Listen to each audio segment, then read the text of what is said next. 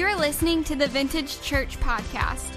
We exist to inspire people to live and love like Jesus. For more information, please visit our website at vintagechurch.net. We hope you enjoyed today's teaching. Well, man, it's good to be in God's house. Man, grab your Bibles, go to Luke chapter 1.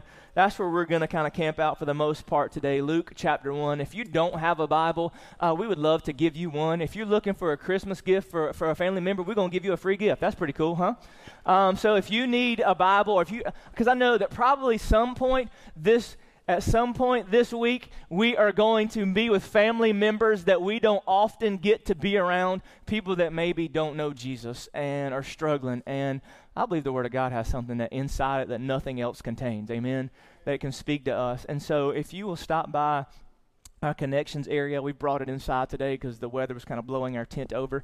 So we're not going to ask you to fill out a survey or pass go or do anything to collect a Bible. We just want to put one in your hands because we believe God's Word is powerful. You heard me mention earlier, man, I can't wait for Friday night. I know that I've already had people say, we're already going to be traveling and can't believe we're not having service Sunday, that kind of stuff. But then we kind of chose to kind of do our weekend that weekend next Friday. And so Friday night's going to be so much fun. If you miss it, man, you're going to regret it. I'm sorry. I'm just going to tell you. But we understand a lot of people are going to be traveling and that kind of stuff. Bring friends, bring family, and just come worship with us. It's going to be an awesome night together, and we'll actually be wrapping up this series. And then on January 1st, we begin a new series called Above and Beyond, and it's going to be more than a series, and we're going to tell you more about that when the new year comes. So I'll just kind of leave that little tease with you.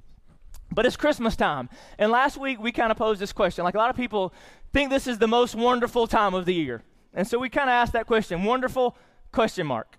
And there are some people, you're Christmas crackheads. I mean, that's just kind of the way you are. You just love Christmas. Everything about it is just awesome. I mean, the moment you transition from Halloween, you got the Christmas music playing. If I walked into your house right now and turned the TV on, the Hallmark Channel would be on. And the Christmas movies would be playing, them sappy, romantic Christmas movies. I mean, you're all about it. I mean, if you get in your car, you crank it up, the Christmas music is blaring. You've had your tree up. It's so long, if it's a real tree, like it's about to catch on fire in your house because it's been sitting there. So you just love the Christmas season. And I find that, like, you're not in the middle. You're either like that or you're kind of on the opposite end and, like, you just hate it. There's just, like, everything about it. Like, you're just not into it. You're just ready for it to be over, and you cannot wait till December the 26th comes along and all this stuff will kind of go away. And there's a lot of different reasons that maybe that you don't like it. Maybe it's just because you're a believer and you just kind of not so sure about all this consumeristic kind of thing. You think it to be about Jesus. But can I just kind of say this? If that's you, let's be about Jesus all year round. It's kind of like all of a sudden, it's Christmas, supposed to be about Jesus. It's supposed to be about Jesus every day. Amen, somebody. And that's just the reality. It should be about Christmas. And the reality is, more than likely, Jesus wasn't born on December 25th. I know that. So what we do here at our church is we try to celebrate him every Sunday and lift his name high with everything that we do and celebrate who he is and his goodness. But kind of we're in different camps on Christmas.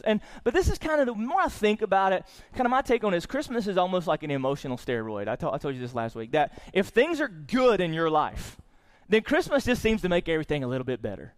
If things are going well and you got a good job and your marriage is in a good place and your kids are doing well and think you're healthy and all this kind of stuff, it's like, when what's happening to you is good, then it feels like Christmas kind of even makes it better.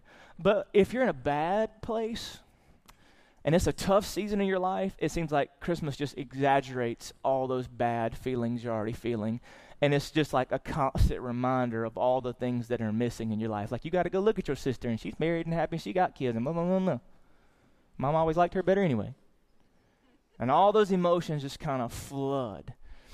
But so your perspective on Christmas is so often shaped by what's happening around your life. And I've been saying kind of, if that's the way we're going to approach Christmas, then our take on this season is going to kind of be all over the place. But what if we took our attention off what's happening to us and we're reminded of what happened for us? That if we shifted our focus not on what's happening to us, but what happened for us in the fact that God sent his one and only Son, born of a virgin, to live on this life, to show us what it meant to do life God's way, who went to a thing called the cross to take the penalty of our sin and receive our punishment, to erase the sin that stood between us and a relationship with holy God so that we could live in a life connected and in fellowship with him. Sermon over. Amen. Let's all go home. Like if we took our attention off what's happening and were reminded of what happened, then maybe we could awaken the wonder. And we could feel like this time is wonderful, not because of what's happening to us, but because of what happened for us in the person, life, death, resurrection of Jesus Christ. And so for maybe just an hour and 10 minutes or so that you're in this room for the next few weeks, you're able to shift that focus, to take it off of what's happening to you. Because kind of what's happening to you right now, I know can make so many of us feel hopeless. Like if we really focus in and kind of get consumed with what's happening to many of us, it's really easy to feel hopeless. And this is supposed to be a season of hope. Like, you know, if you go to the store, majority of the Christmas decorations that you see have that word on it somewhere, right? Hope, hope, hope. It's everywhere. Like you can't get away from that word, but you can't seem to find that feeling or that state or that position. You with me? Say amen. Like so many people, like this is supposed to be a season of hope, but you feel hopeless. And while everybody else is running around having a good old time, putting up their trees, wrapping their gifts, listening to their Christmas music, watching Chevy Chase. That movie's funny. I don't care who you are. That's hilarious. You just have this overwhelming sense of hopelessness. And it's just like at Christmas, that sense is just growing and something in your spirit's just aching. And you don't know what to do. And it's real. It's so real. And Christmas doesn't kind of seem to be rescuing you from that feeling of hopelessness that you're in because of a lot of different reasons. And I think there's kind of three things that are going on in the lives of a lot of people who have this hopeless feeling. Is you're kind of living in the midst of what you believe are unfulfilled promises. That somewhere along the way, maybe you gave your heart to Christ or you've believed in his word and you felt like God made you a promise. And there was a promise that that came through his word or something specific that he said to you. And now a week went by and a month went by and a year went by and it's almost maybe decades have gone by and you're still waiting on God to do something in your life and it seems like he's just never going to come through. And it just feels like you're living in this season of unfulfilled promises and it's just aching at your heart and it's pushing you away from hope and toward hopeless.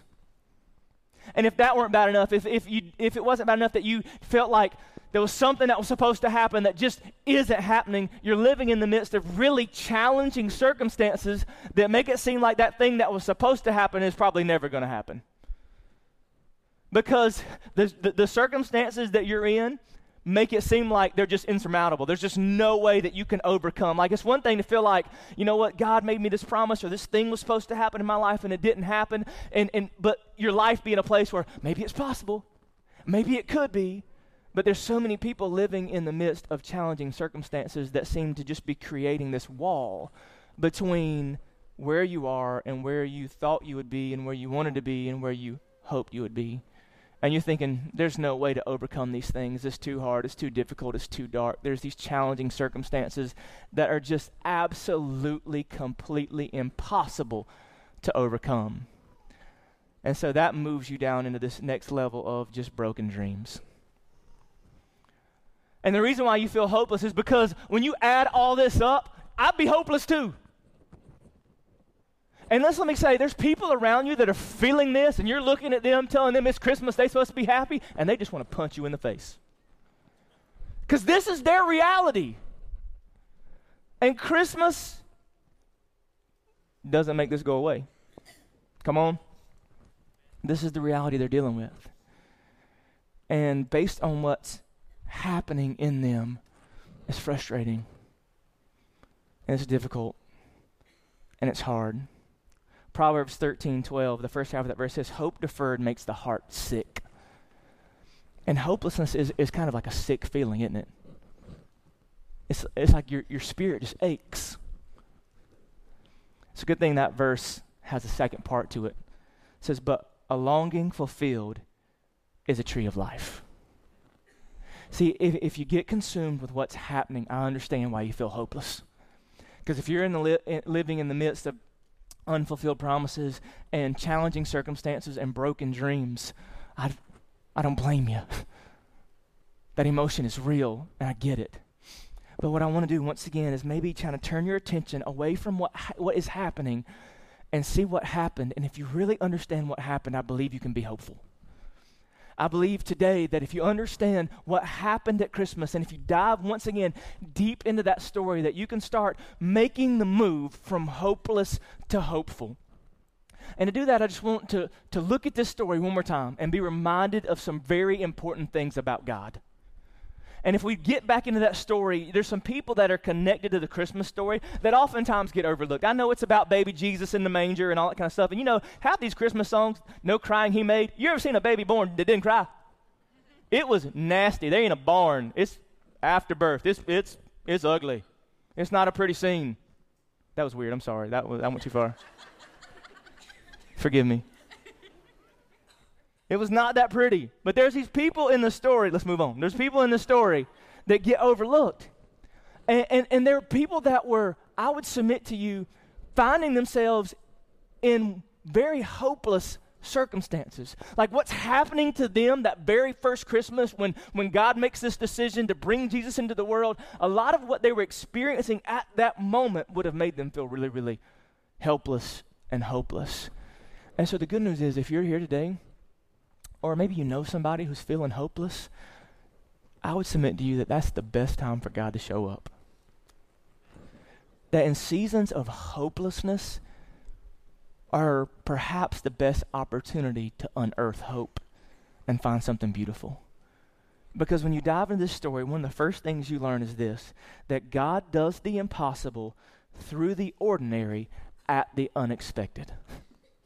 And see, these are things that make us feel hopeless because we feel like we're facing something impossible.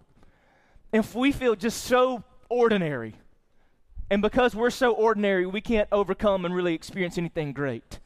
And we feel like in my life right now is the situation and the circumstances for God to show up and bring hope seems like the most unexpected season for that to happen. You're in a good place. Because that's where these people that were in this story found themselves, and God did something really, really cool. Let's look at it together. Go to Luke chapter 1. We're going to pick up first with verse 5. Luke chapter 1, verse 5. It says, in the time of Herod, king of Judea, there was a priest named Zechariah who belonged to the priestly division of Abijah. His wife Elizabeth was also a descendant of Aaron. Both of them were righteous in the sight of God, observing all the Lord's commands and decrees blamelessly.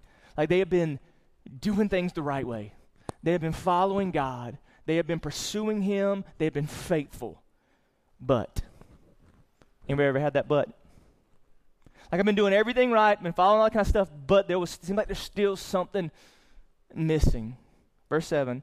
But they were childless because Elizabeth was not able to conceive, and they were both very old. So here's this beautiful, faithful couple who have been following God and doing everything right. But they were not able to have a child. And they're frustrated with this. And they find themselves in this season. And then this happens. Look at verse 8. Once when Zechariah's division was on duty and he was serving as priest before God, he was chosen by lot according to the custom of the priesthood to go into the temple of the Lord and burn incense. And when the time came for the burning of incense, all the assembled worshipers were praying outside. Then an angel of the Lord appeared to him standing at the right side of the altar of incense. When Zechariah saw him, he was startled and was gripped with fear. You would have been too. Like you just walk in, you're doing your job, and bang, there's an angel. Okay, that ain't normal. He walks in, and there's an angel of God standing there, and he has a message.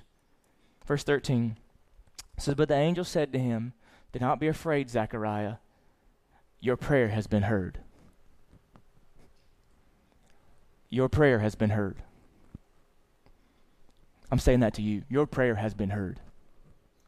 Even though it's been years since you prayed it, and even though it's been time after time after time that you've prayed it, and time after time after time, God for some reason has remained silent, your prayer has been heard. Amen. More than about 3 people. Amen. Your prayer has been heard. Your prayer has been heard. Just because he's silent does not mean he's absent. Your prayer has been heard. There's somebody in the room that just needed that. Like, you can go ahead and go home. Your prayer has been heard. And I know that it's easy to feel like after praying and praying and praying and not seeing anything move or any result, it's so easy to feel like maybe he's not listening. Church, he's listening. Your prayer has been heard. I think Zechariah needed to hear that before he heard anything else. That, son, that prayer that you've been praying, decade after decade, through tears and frustration, God has heard that prayer. Your wife, Elizabeth, will bear you a son, and you are to call him John. Now, can you imagine the emotions that would have just begun to flood Zechariah? This is something that he had wanted and waited for and longed for years. And now he just shows up at work one night, and there's an angel. And he says, hey, your prayer's been heard. Your wife's with child. And he's going to give birth to a son, and you're going to call him John. Verse 14, he will be a joy and delight to you, and many will rejoice because of his birth, for he will be great in the sight of the Lord. Verse 18, if you drop down, Zechariah asked the angel, how can I be sure of this? I am an old man, and my wife is well along in years. Now, you would think an angel showing up would be enough.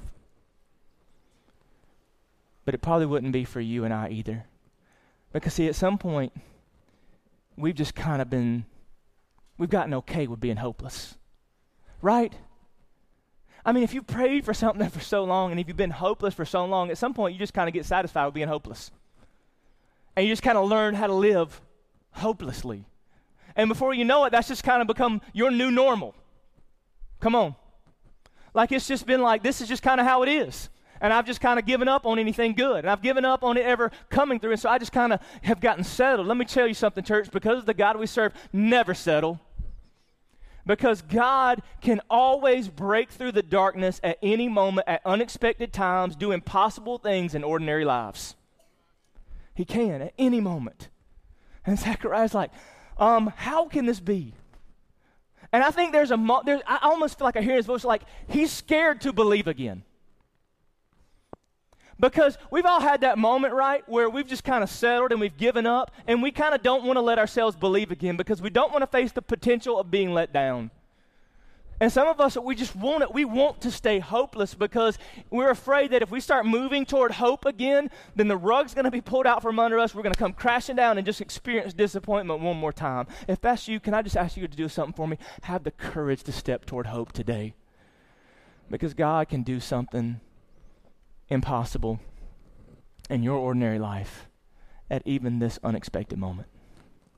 That's who he is. Verse 19, the angel said to him, I am Gabriel. I stand in the presence of God, and I have been sent to speak to you and to tell you this good news. And now you will be silent and not able to speak until the day this happens, because you did not believe my words, which will come true at their appointed time. He says, believe me, this is going to happen. And can you imagine what must have flooded his emotions and his spirit in that moment? And can you imagine, he goes home and finds out over time Elizabeth is pregnant. And she would eventually give birth to a son named John, who would become John the Baptist and pave the way for Jesus' ministry and usher in what Jesus would do on this earth. See, what happened on that night, on that evening, in that moment to Zechariah, happened in the midst of some really hopeless happenings in his life. But what happened was God reminded him that he does the impossible through the ordinary, at the unexpected, and that's why we can have hope. And it continued on. I think it spills over into Mary's story. Verse 26. It says, in the 6th month of Elizabeth's pregnancy, God sent the angel Gabriel to Nazareth, a town in Galilee, to a virgin pledged to be married to a man named Joseph, a descendant of David. The virgin's name was Mary.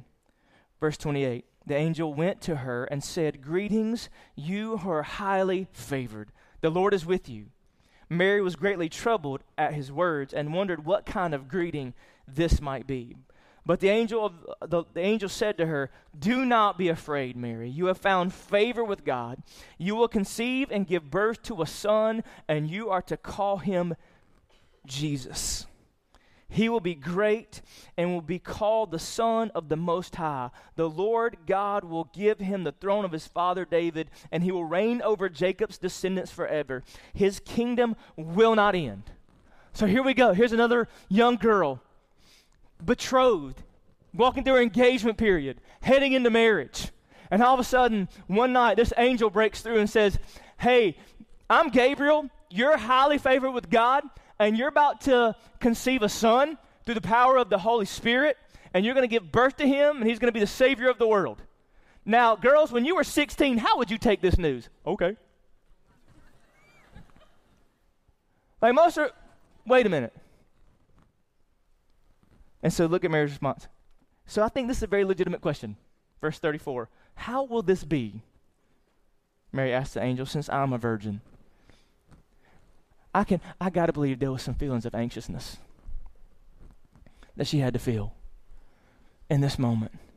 And she's like, how will this be? And see, I think there's going to come a moment in the midst of your hopelessness that God wants to speak down and say something and put some truth in your life to move you toward hope. And your natural response is going to be is, how will this be? Have you seen how messed up my life is? How will this be? Oh, my marriage is going to make it? Have you seen how broken it is? My health is going to be okay? Have you seen my last doctor's report? My kids are going to grow up and find Jesus. Have you seen how crazy they are? How can this be? See, when we're caught up in what's happening to us, it will make you hopeless. But look, I love the angel's response to Mary's question, because I think it's the same response that he wants to give you if you're asking that "how will this be" question. Verse 35, the angel answered, "The Holy Spirit will come on you, and the power of the Most High will overshadow you. So the Holy One to be born will be called the Son of God." Verse 36, "Even Elizabeth, your relative, is going to have a child in her old age. And she who was said to be unable to conceive is in her 6th month." Then I love this next verse, check it out, says, "For no word from God will ever fail."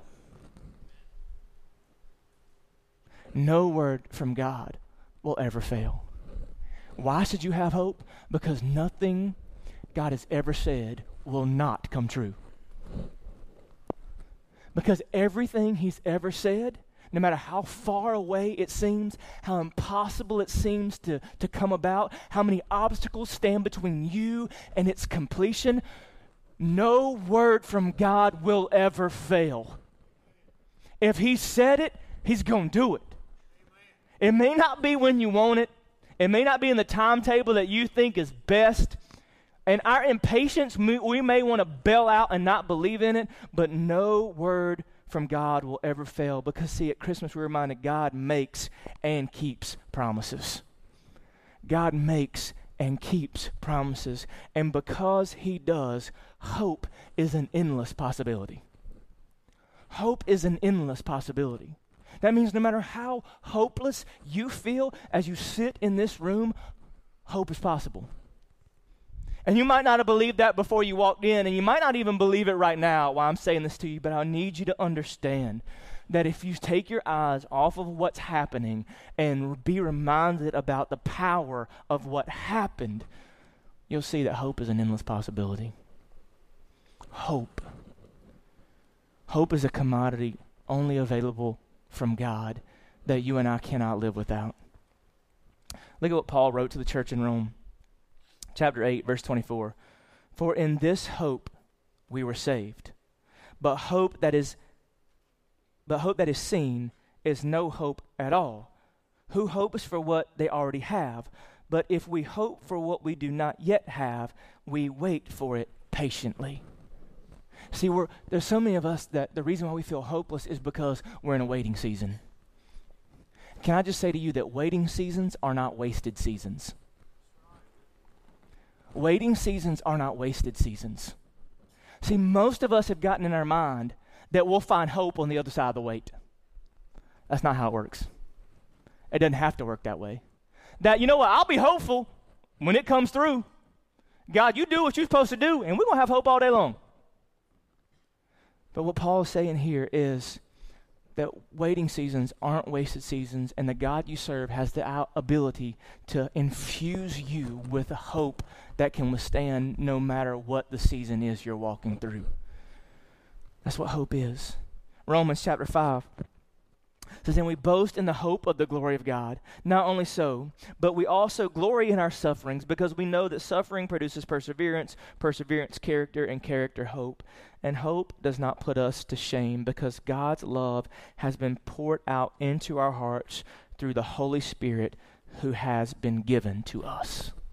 Hope is an endless possibility. Hope. Like if you get bogged down and focused and consumed by what's happening to you with the unfulfilled promises and the challenging circumstances and the broken dreams, then yeah, you're going to feel hopeless.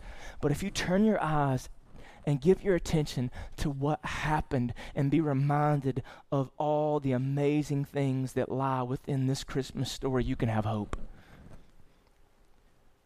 And so I've been thinking, I'm throwing that word around, and I'm not going to just assume that you kind of know what it means and what it is. And so I've just been wrestling with this concept of hope over the last several weeks, and God's kind of given me some things I just want to share with you about what hope is. First thing is this: hope is continuing to believe when it doesn't make sense. Like if you're waiting for God to make sense, you've been waiting a long time. Because God rarely makes sense. Amen, somebody? Like his timing doesn't make sense, his methods doesn't make sense, like God just doesn't make sense. Hope is continuing to believe when it doesn't make sense. You think this made sense for Mary? You think when she went to Joseph and said, hey, I'm pregnant by God, he was like, awesome. Or you don't think there was girls going around saying, y'all hear Mary says she's pregnant by God. You believe her? Like, that didn't make sense. I'm thinking like, God, this doesn't make sense. Can't you find another way that doesn't make me look the way I'm probably going to look if I go and start telling people all these things? Hope is continuing to believe when it doesn't make sense. You can't wait for it to make sense to cause you to believe. You have to believe even when it doesn't make sense. I think of every good thing that's come about in my life driven by hope. I had to believe when it didn't make sense. I had to believe that God was going to build this church and use it for good things when the only person I was pretty sure was going to be with me was my wife. There's been so many times, and you could too, that what you were forced to believe or what God was calling you to believe in that moment did not make sense. But hope is choosing to believe, continuing to believe, even when it doesn't make sense. Hope is rooted in what God has said, not what we see. Hope is rooted in what God has said, not what we see. I say this a lot, and I know you can fight, but life, culture, the world paints an inaccurate portrait of who God is. And the only way to recalibrate that image is to know and believe and build your life on His Word. So if you're looking for a New Year's resolution to actually keep this year, make a renewed commitment to dive into the Word of God like you never have before. You don't know how desperately you need to be in His Word. Amen, somebody. Amen. It's rooted in what God has said, not what we see. See, hope is driven by the supernatural, but it's drained by the natural. Our natural experiences just seek to drain hope right out of us, but it's driven by the supernatural power of the Holy Spirit working in and through and around us that calls us to trust Him in times it doesn't make sense. Hope is fulfilled through faithfulness. Hope is fulfilled through faithfulness. Through His faithfulness to be true to who He is and what He said, and through our faithfulness to trust Him and remain obedient. I feel like there's been many a times in my life that I've delayed what God wanted from me because I got impatient and I tried to take it into my own hands, or because God told me to do something that I didn't like and I refused to be obedient to it. Hope is fulfilled through faithfulness. Hebrews chapter 6, if you start with verse 17, says, because God wanted to make the unchanging nature of his purpose very clear to the heirs of what was promised. He confirmed it with an oath. And listen to this, verse 18. God did this so that by two unchangeable things in which it is impossible for God to lie, we who have fled to take hold of the hope set before us may be greatly encouraged. Now, I want you to notice the wording that the writer of Hebrews says there. We have fled to take hold of the hope. See, many of y'all waiting for hope to fall out of the sky and hit you in the face. Like, oh, guys, give me some hope. Like it's just going to come out of nowhere. And you notice the Hebrews is saying this. In other words, you've got to make the conscious decision to step out of your hopelessness and start stepping toward hope. Like, you can't keep wallowing in the hopelessness. Hope is out there. God has made it clear. He's made it possible through everything that he's done through Jesus Christ. And you can keep wallowing in and just rolling around in your hopelessness, so you can say, you know what, because who he is, I'm going to step forward and I'm going to flee toward hope and take hold of it. And I just want to give you some tangible ways to do that. Number one is this. Operate from what you know, not how you feel. Operate from what you know, not how you feel. And let me just go ahead and say, what you feel is what you feel. And you know, we live in this culture like, you shouldn't feel that way. Well, I do. Amen? Like we get in this place and we're feeling a certain way, people are like, well, you shouldn't feel that way. Well, that's how I feel. And like, because a lot of times we can't really control how we feel a lot, right? But we can control whether or not how we feel controls us. And you may feel that way, but you don't have to let those feelings and those emotions control you. I understand you can feel hopeless today. You can have those emotions and you can feel sad. And there's people in the room that like you need to be grieving because there's things that have happened in your life that you need to process through. You've lost people that you love. Things bad have happened and you're dealing with it and you're processing it. You can't always control how you feel, but you can't let those feelings control you. The Holy Spirit's more powerful in that, church. And he can drive you above those emotions and those feelings towards a full, immediate, complete obedience to what he wants for you. Operate from what you know, not how you feel. Second thing is this, pray with boldness. Continue to pray with boldness. See, the further away it seems, the bigger your prayers need to become. And see, a lot of times we tend to do the opposite, right? The further away it seems, the smaller it gets. And so the smaller our prayers become, the further away it seems, the bigger your prayers need to become. And finally, live content and expectant. You can do both.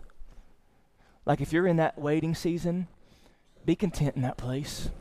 And if you feel like something's missing and something's coming, find a way to live content yet expectant for God to do more and deliver more and show more. The final verse in that passage in Hebrews chapter 6 that I want to read to you is verse 19. It says, we have this hope. We have it. We possess it. It's ours.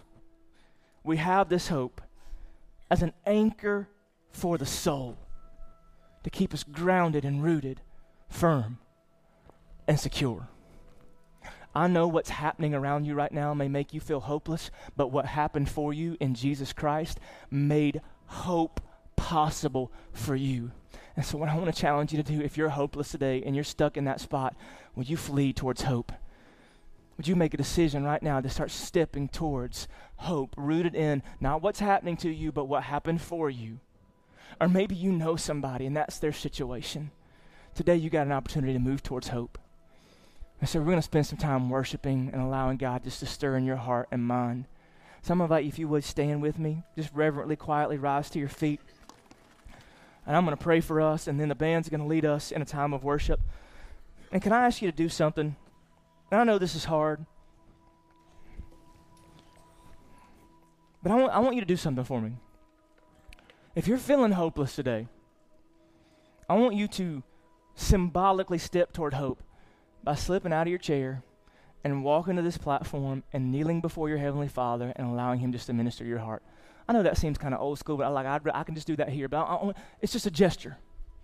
To say, you know what? I'm stepping out of my hopeless feelings. I'm stepping out of the hopeless things that are happening to me, and I'm moving toward the hopeful things that happen for me in Jesus.